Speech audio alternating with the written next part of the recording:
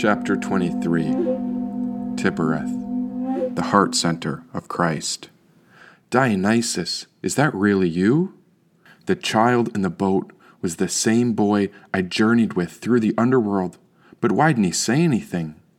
I was waiting to see if you noticed. He leaned over to hug me. What in the world are you doing here? Well, it turns out I had some reshaping to do.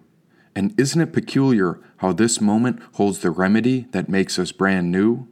Turns out I'm swell, just as great as I always was, not hiding anything from anyone, because everything we go through is creation's expression of God's abundant love, said Dionysus. But my boy, what happened to your feet? You were a satyr before, but now you're half the size. You're so small and petite. How could I describe it, when there's nothing your soul doesn't already know? Didn't I tell you about the magic of the grapevine, and how all life is a manifestation of the Queen's holy code? He said. Oh, Dionysus, what would I do without you? Always surprising me with fascinating observations. Just think of all the mysterious moments we've been through. Believe it or not, you and I have never been apart. This sphere is the central place that connects us to all others, because here we are at the center of our heart, said Dionysus. The heart? Now what do you mean? We are art within God's heart, since art is a creative interpretation of the illusion. Didn't they tell you that form is emptiness and emptiness is form? Hopefully that helps clear up the confusion, said Dionysus. What now? Can you say that one more time? I didn't hear anything beyond the rhythm of these rhymes. Om gate gate, para gate, para sam gate, bodhisvaha, said Dionysus. Say what? That's from Ma. Don't you remember? Form is emptiness and emptiness is form. That's how I survived the attack from the Titans the day I was dismembered, said Dionysus. At once the boy was torn to pieces before my eyes. This mysterious dream was too much to handle when I fell to my knees and began to weep and cry. Dionysus was destroyed. His body was severed apart. Both hands and feet were ripped off from his torso when I reached down to hold what was left of little Dionysus's raw and bleeding heart. Oh, there was such power in him. And now Dionysus smiled so big at the source of his glowing soul. Looking in his eyes, I saw the lion named Kether sprouting from his essence, even though he'd been bleeding all over, yet not an ounce of his heart was less than whole. Form is emptiness, and emptiness is form. There is nothing we will ever lose, because our journey continues on while our soul transforms. My father gave me a body, but that body was not mine. We are spiritual beings having a human experience, because the source is God's potential from which we are all designed. Don't cry for what appears to be pain. The soul transcends pain that cruelty brings. For I am the sacrificed one, the Father's Son, known as Christ the King, he said. His spirit touched the ankh in my heart. Then a memory began sprouting like a seed. There I watched the man named Christ fall before me, carrying the cross-section of a tree. A huge crowd had gathered around him, but I found despair in this passion of Christ. Then this man willingly rose up to meet his crucifixion and atoned for humanity's sins as the ultimate sacrifice. I was so confused and scared. As I gathered up the swords, I realized there were now 7 blades. Running for my life, soldiers chased after me, claiming that Jesus and all his friends would pay. Soon those soldiers caught me, and they took hold of my 7 swords and forced me to look. There I saw 2 other criminals being executed as they crucified both crooks. Panicking in horror, how could anyone watch this terror? Now Jesus fell again. Oh, how the suffering was too great for one man to bear. But his heart was glowing. He had a halo shining over his head. I wept in agony as I looked through the crowd when I saw Mother Mary, and I understood that her son would soon be dead. I wanted to run to her and blindfold her eyes. The mother should not watch what was about to take place. Then the soldiers thrust my swords into the ground around her when I realized I'd now collected a total of 8. The crowd mocked Jesus. Oh, how low could the human man devolve? Jesus was not a criminal or a thief. Rather, he was the only sane person left who could help the world's sins be absolved. Forgiveness, I begged. "Oh, please forgive our terrible ways." And so Christ fell a third time, when dark clouds covered the sky to hide all of the sun's rays. Thunder began to growl before the sky started to cry. Then the soldiers nailed him to the tree, and after 3 hours, I watched them thrust a spear into his side. After Jesus took his last breath, I watched the sun go black. This was the greatest tragedy made by man, for it was we who killed the King of the Jews, and there was no going back. After everyone left, they threw me in a room and hung 9 swords over my bed.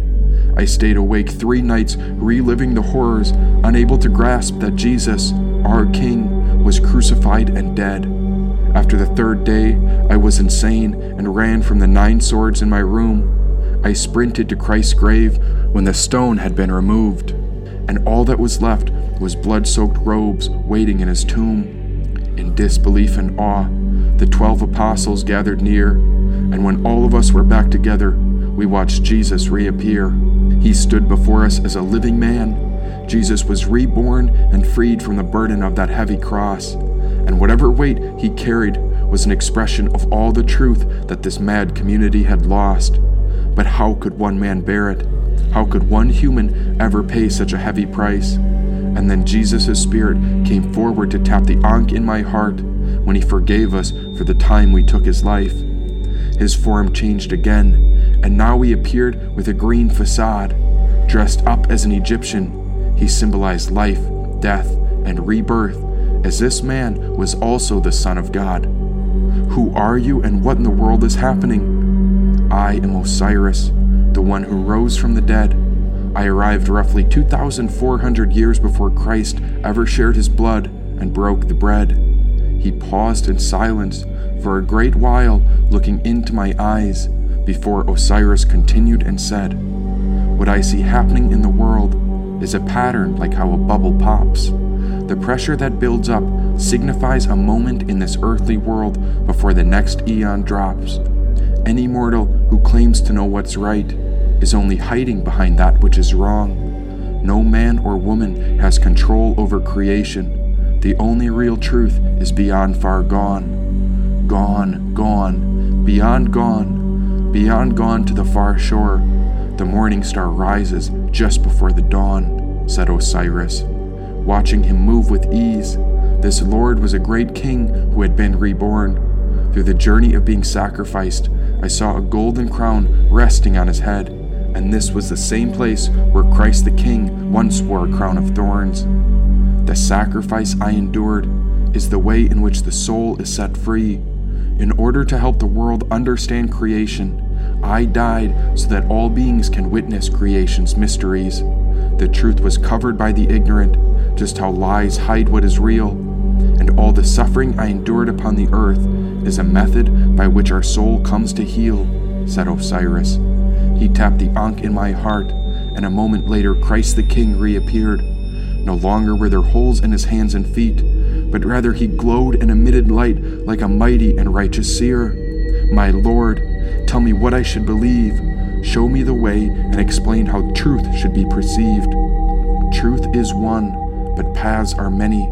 The source called God is an overflowing cup of potential, and the morning star is the plethora within every individual shared by plenty. Know that love is my religion. Be in the world but not of it, as our soul is the essence of eternal life. And any church that claims to hold the keys to freedom will answer to me once they die, as I am the guardian of the afterlife," he said. "Can you explain the mysteries and tell me how I can repay what this world has put you through? Teach me the way, and I will forever follow you. I am the morning star, the sun planted between your eyes, and the way to understand the gift of life is to carry faith in your heart and release it in the moment where the body must die," he said. "Christ is the light of the world, and his faith flowed through me. With my eyes set upon his soul, the morning star rose up for all to see. Then, without notice, I saw Christ begin to cry. Now the same crowd that betrayed Jesus snuck up behind me and plunged 10 swords into my back when my body began to die. I felt loneliness, destruction, and complete ruin as those 10 swords were pinned through my spine. I I turned my head to meet death when I looked to the horizon as I saw the morning star rising to shine. On my deathbed and alone, something lingered when I understood that we were always whole. Even after my body was useless, my spirit came out from within when I realized the journey is the goal. This was my awakening, and the sun in my head was the enlightened aspect flowing through me. Our spirit is the morning star, and now it was death that finally set me free. I could smile at fear, for death was a cessation of life's suffering and pain. This was the extinction of my ego's grasping, and now I saw how life and death were one in the same. This awakening was the Bodhi. It was the illuminating energy of the great vine. And only after those 10 swords were plunged into my back could I see how everything in existence was perfectly aligned. Looking above and below, I saw 3 important aspects to the nature of the sphere named Tiphereth, where Christ was killed. It was the center of equilibrium of the whole tree of life, beginning in the middle of the central pillar. From the point of view of Kether, which was up above, this was the place of God's child. But from the view of earth below, this was the high king. And from the point of view of the transmutation of forces, it is a sacrifice god. On the left stood Bina's pillar of severity, and on the right was Hokma's pillar of mercy. But here in the middle, this central pillar was the central heart of the link that connects consciousness. Again, I gazed below and saw how the 4 lower spheres represented the personality, or lower self, while the 4 Sephiroth above were the individuality, or higher self, while Kether alone was the divine spark, or nucleus, of manifestation, spreading the Holy Spirit through all. This central sphere was the exact middle, just like the heart, and so I saw it as the Christ center. And it is here that the Christian religion has its focal point. Christianity, as it is a Christian faith, has mystical aspects centering in Kether as well, as this is represented as God the Father, but yet the religion seems to ignore the 5 holy Sephiroth of manifestation. Looking down to where I had not been, I could see a sphere called the Yesod, where the deep mysteries were concealed, and so I saw the depiction of the Holy Ghost, which was another aspect of the Christian faith.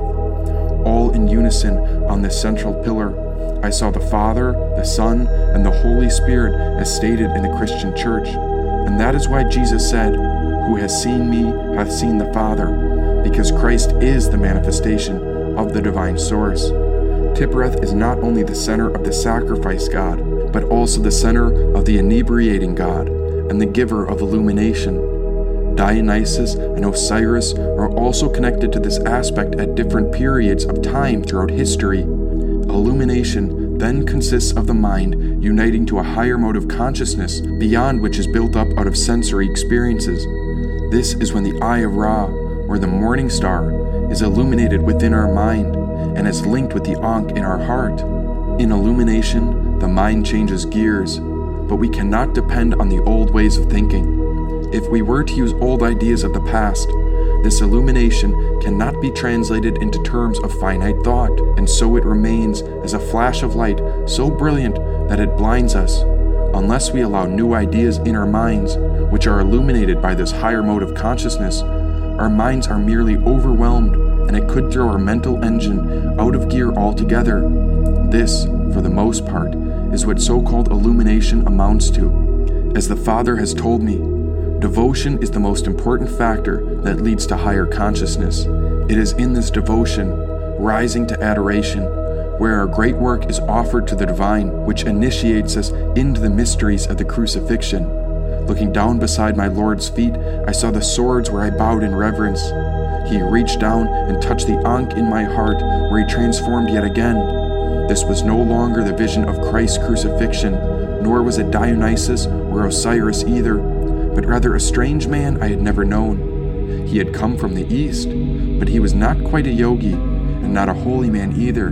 He might have been a madman, or a soul who had become a great wanderer, and so I watched him arise out of a lotus. "Who are you, and what have you come to teach?" "I am Padmasambhava, the lotus-born master, and I have come to destroy the mistaken teachings around holiness, spirituality, goodness, heaven, godhood, and so forth. What makes teachings untrue is when it is dominated by the belief in an individual self or ego.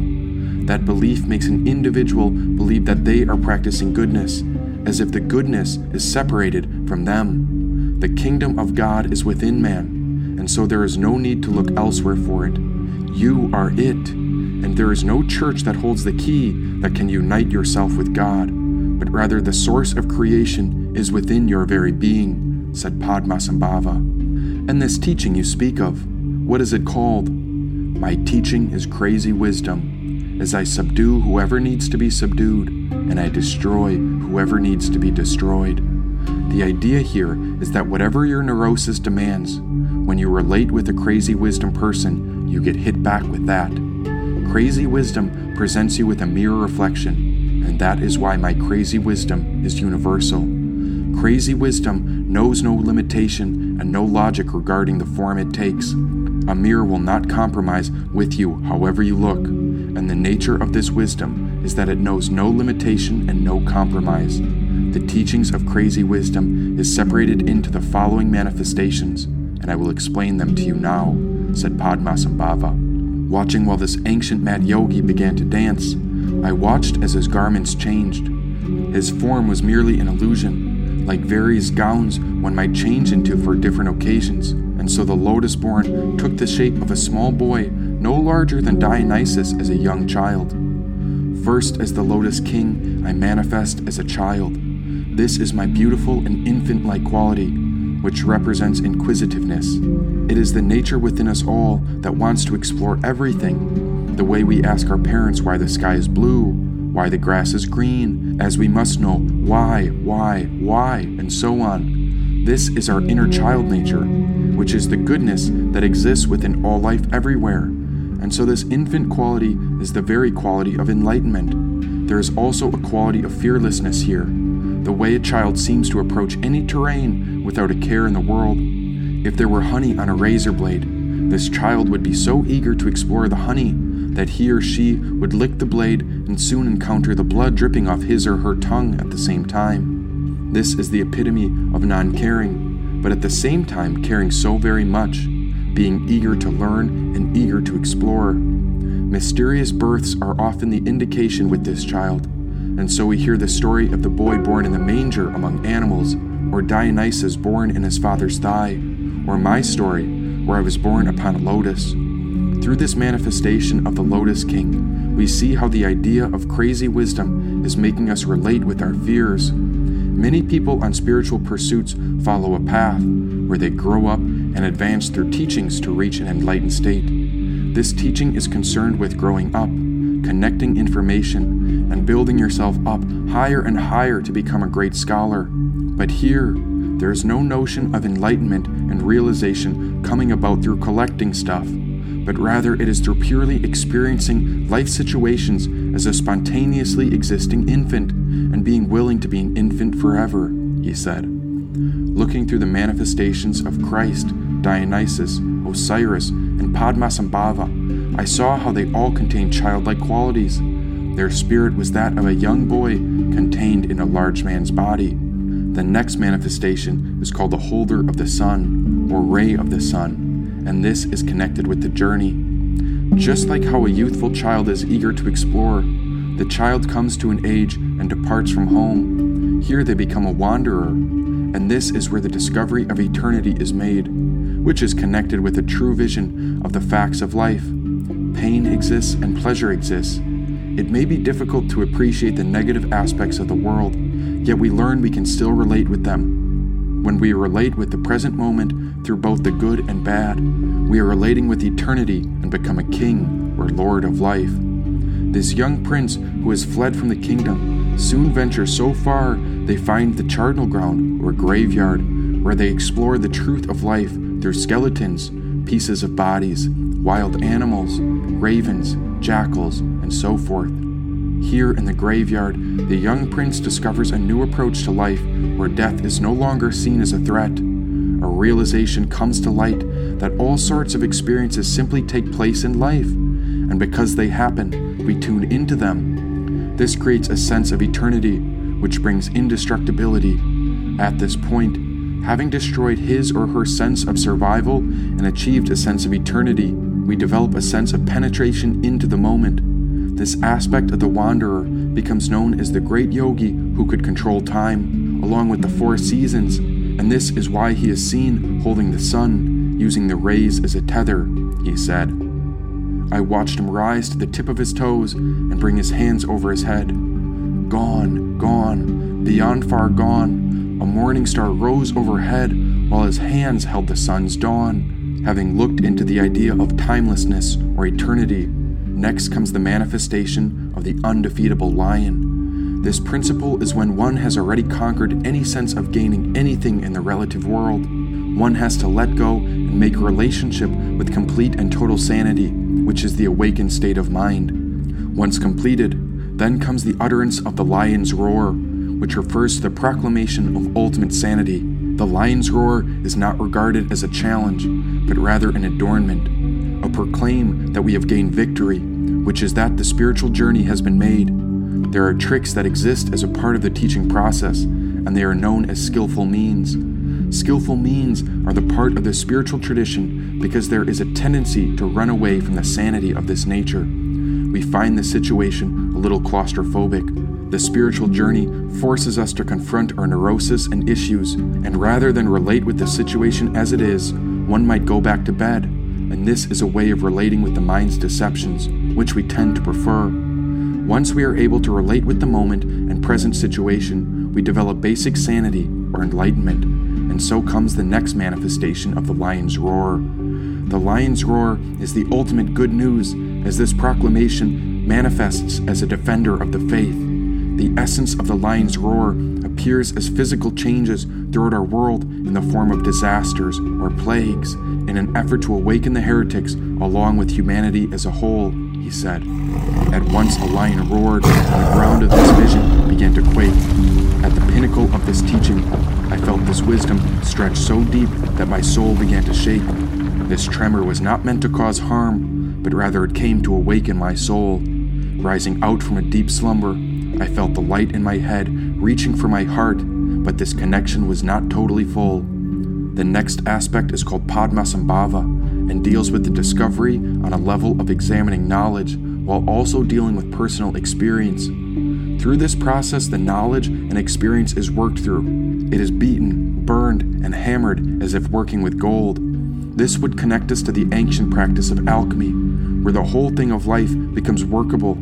The proper idea of intellectual understanding and sharpening the intellect is not feeding oneself millions of bits of information and making oneself into a walking library, but rather it is connected with developing sharpness and precision in relating with the nature of reality. But this has nothing to do with dwelling on logical conclusions or concepts. One has to have a neutral attitude in one's intellectual study of teaching, one that is neither purely critical nor purely devotional. The purpose of this is to study and observe, rather than to come to conclusions. This means to experience things logically and sensibly. This kind of intellectual study occurs without a watcher. If we watch ourselves learning, watch ourselves growing, developing, becoming more and more scholastic people, then we are comparing ourselves with others. We are constantly gaining weight in our egos because we are competing with ourselves and others. Whereas if there is intellectual study going on without a watcher, then it becomes simple and direct. This kind of intellect without a watcher has qualities similar to that of a young youthful prince, he said. As if I was sitting within myself, I began to focus on letting the situation happen to me, and so I let it unfold and occur rather than making conclusions about anything he stated. The next aspect is known as the spiritual teacher. After wandering from place to place, there will come a time to spread the teachings one has found. Since these teachings are gathered from all worlds, it tends to attract quite the attention from other high teachers and priests. From here another manifestation arrives, and this is often the stage where the Lotus King is dismembered, crucified, and is killed before he rises from the dead. The resurrection is then the great miracle and the pinnacle of the teachings itself. This great spiritual teacher does not fuss when the guards arrest him before they throw him into the fire, so to speak, but rather this great master agrees and says, "I will go on with this." And and so he lets his actions speak louder than words. This is profound as the teacher acknowledges him or herself as the criminal. They allow themselves to be executed as a criminal, but then something changes. Suppose we decide to take the whole thing on ourselves and let ourselves be blamed. Then what would happen? It would be very interesting to find out. This is the aspect of the Son of God who is sacrificed and rises from the dead, he said. Again, I picture the Passion of Christ, the day Dionysus died, and I could see that it was the ultimate expression of faith in creation. Churches have come and gone to use the Lord as the pinnacle of their teachings, but the death and resurrection was the teaching of creation, not of an individual church. The last manifestation is the absolute manifestation of crazy wisdom. It is the most wrathful expression, and the idea of this lineage of teachings is associated with the transmission of the message, which means energy or grace. In other words, crazy wisdom is a continual energy that flows, and that, as it flows, regenerates itself. The only way to regenerate this energy is by radiating or communicating it, by putting it into practice or acting it out. It is unlike other energies, which, when you use them, move toward cessation or extinction. The energy of crazy wisdom regenerates itself through the process of our living. As you live this energy, it regenerates itself. You don't live for death, but you live for birth. Living is a constant birth process rather than a wearing out process. The first way this energy is transferred is by word of mouth using ideas and concepts. In some sense, this is a crude or primitive method. It is possible to use words, terms, images, and ideas as though they were an absolute perfect means of transmission. The procedure is to present an idea, then the contradiction of the idea, and then to associate the idea with an authentic scripture or teaching that has been given in the past. Bringing in the sacredness of certain things on a primitive level is the first step in transmission. Traditionally, scriptures or holy books are not to be trodden upon, sat upon, or otherwise mistreated, because very powerful things are said in them. The second style of communication is the method of crazy wisdom on the relative level. Here you communicate by creating incidents that seem to happen by themselves. Such incidences are seemingly blameless, but they do seem to have an instigator somewhere. In other words, the teacher tunes himself or herself into the cosmic energy, or whatever you would like to call it. Then, if there is need to create chaos, he or she directs his attention towards chaos, and quite appropriately, chaos presents itself, as if it happened by accident or mistake. The sense of this crazy wisdom does not speak or teach on the ordinary level, but rather he or she creates a symbol or means. A symbol in this case is not something that stands for something else, but it is something that presents the living quality of life and creates a message out of it.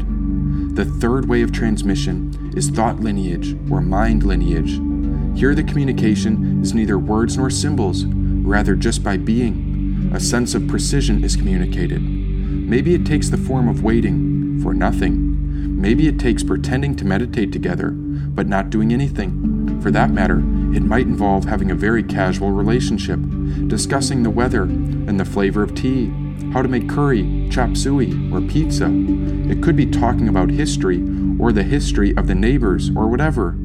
It has a very extraordinarily ordinary quality to it. The whole thing is not as outrageous as it may seem. Nevertheless, there is an undercurrent of taking advantage of the mischievousness of reality, and this creates a sense of craziness, or a sense that something or other is not too solid. Your sense of security is under attack, so the recipient of crazy wisdom should feel extremely insecure and threatened. That way, you manufacture half of the crazy wisdom, and the teacher manufactures the other half. Both the teacher and the student are alarmed by the situation. Your mind has nothing to work on, and suddenly a gap has been created. Bewilderment. This abrupt gap cuts through your unconscious gossip, creating bewilderment. This crazy wisdom is not reasonable, but somewhat heavy-handed, because wisdom does not permit compromise. If you compromise between black and white, you come out with a grayish color. It is a sad medium rather than a happy medium. Disappointment. This style of crazy wisdom is to build up your ego to the level of absurdity, to the point of comedy, to the point that is bizarre, and then suddenly let you go. so you have a big fall, like Humpty Dumpty. One of the expressions of crazy wisdom is that you can't get away from it. It's everywhere, whatever it is. Another expression of crazy wisdom is controlling psychic energies. The way to control psychic energies is not to create a greater psychic energy and try to dominate them. That just escalates the war, and it becomes too expensive, like the Vietnam War. The way to control psychic energy of primitive beliefs is to instigate chaos. Introduce confusion among those energies, and confuse people's logic. Confuse them so they have to think twice. That is what all aspects of the sphere of Tifereth represent. Dionysus was an inebriated god dancing with divine madness. Christ was a crucified outcast who was born a Jew and grew up in Egypt that went on to find union with the Holy Spirit, while Padmasambhava was half Indian, half Tibetan, and dressed up as a madman. He was neither a warrior nor a king, but certainly not an ordinary person. But how can one make sense of all this? Is it just a story, a dream, or is everything you said real and just as it seems? The key to this crazy wisdom is the mystical marriage, and how I ride upon a pregnant tigress. This is critical, because this tigress is the feminine principle, or divine energy, which connects the heart back to the cosmic mother of all. In essence, this divine union is what allowed me to come back from the dead, and so we should examine the mysteries of Osiris, Dionysus, and Christ, how they too were able to die and be reborn. How were they able to elevate their consciousness? How is it that one creates miracles? Who is it that has called you to link heaven and earth? Wasn't there a feline that told you to carry a sword and protect our heart? The thought of Bast flashed through my mind. Padmasambhava touched the center of my heart when the essence of the entire sacrifice sun reappeared, and so he spoke. I would be very careful if I was a church. The point of faith is not about absolute control, and if any church attempts domination, the lion's roar will shake the depths of every mortal soul. If any church believes it holds the power, just wait until the real holy war begins. Righteousness is a clean cut, deadly to a foundation of religion whose hidden intention is to win. What would Jesus do? Hasn't Christ already given up his body for the cause? The Holy Spirit knows no church, and her holy blade will not obey mankind's laws.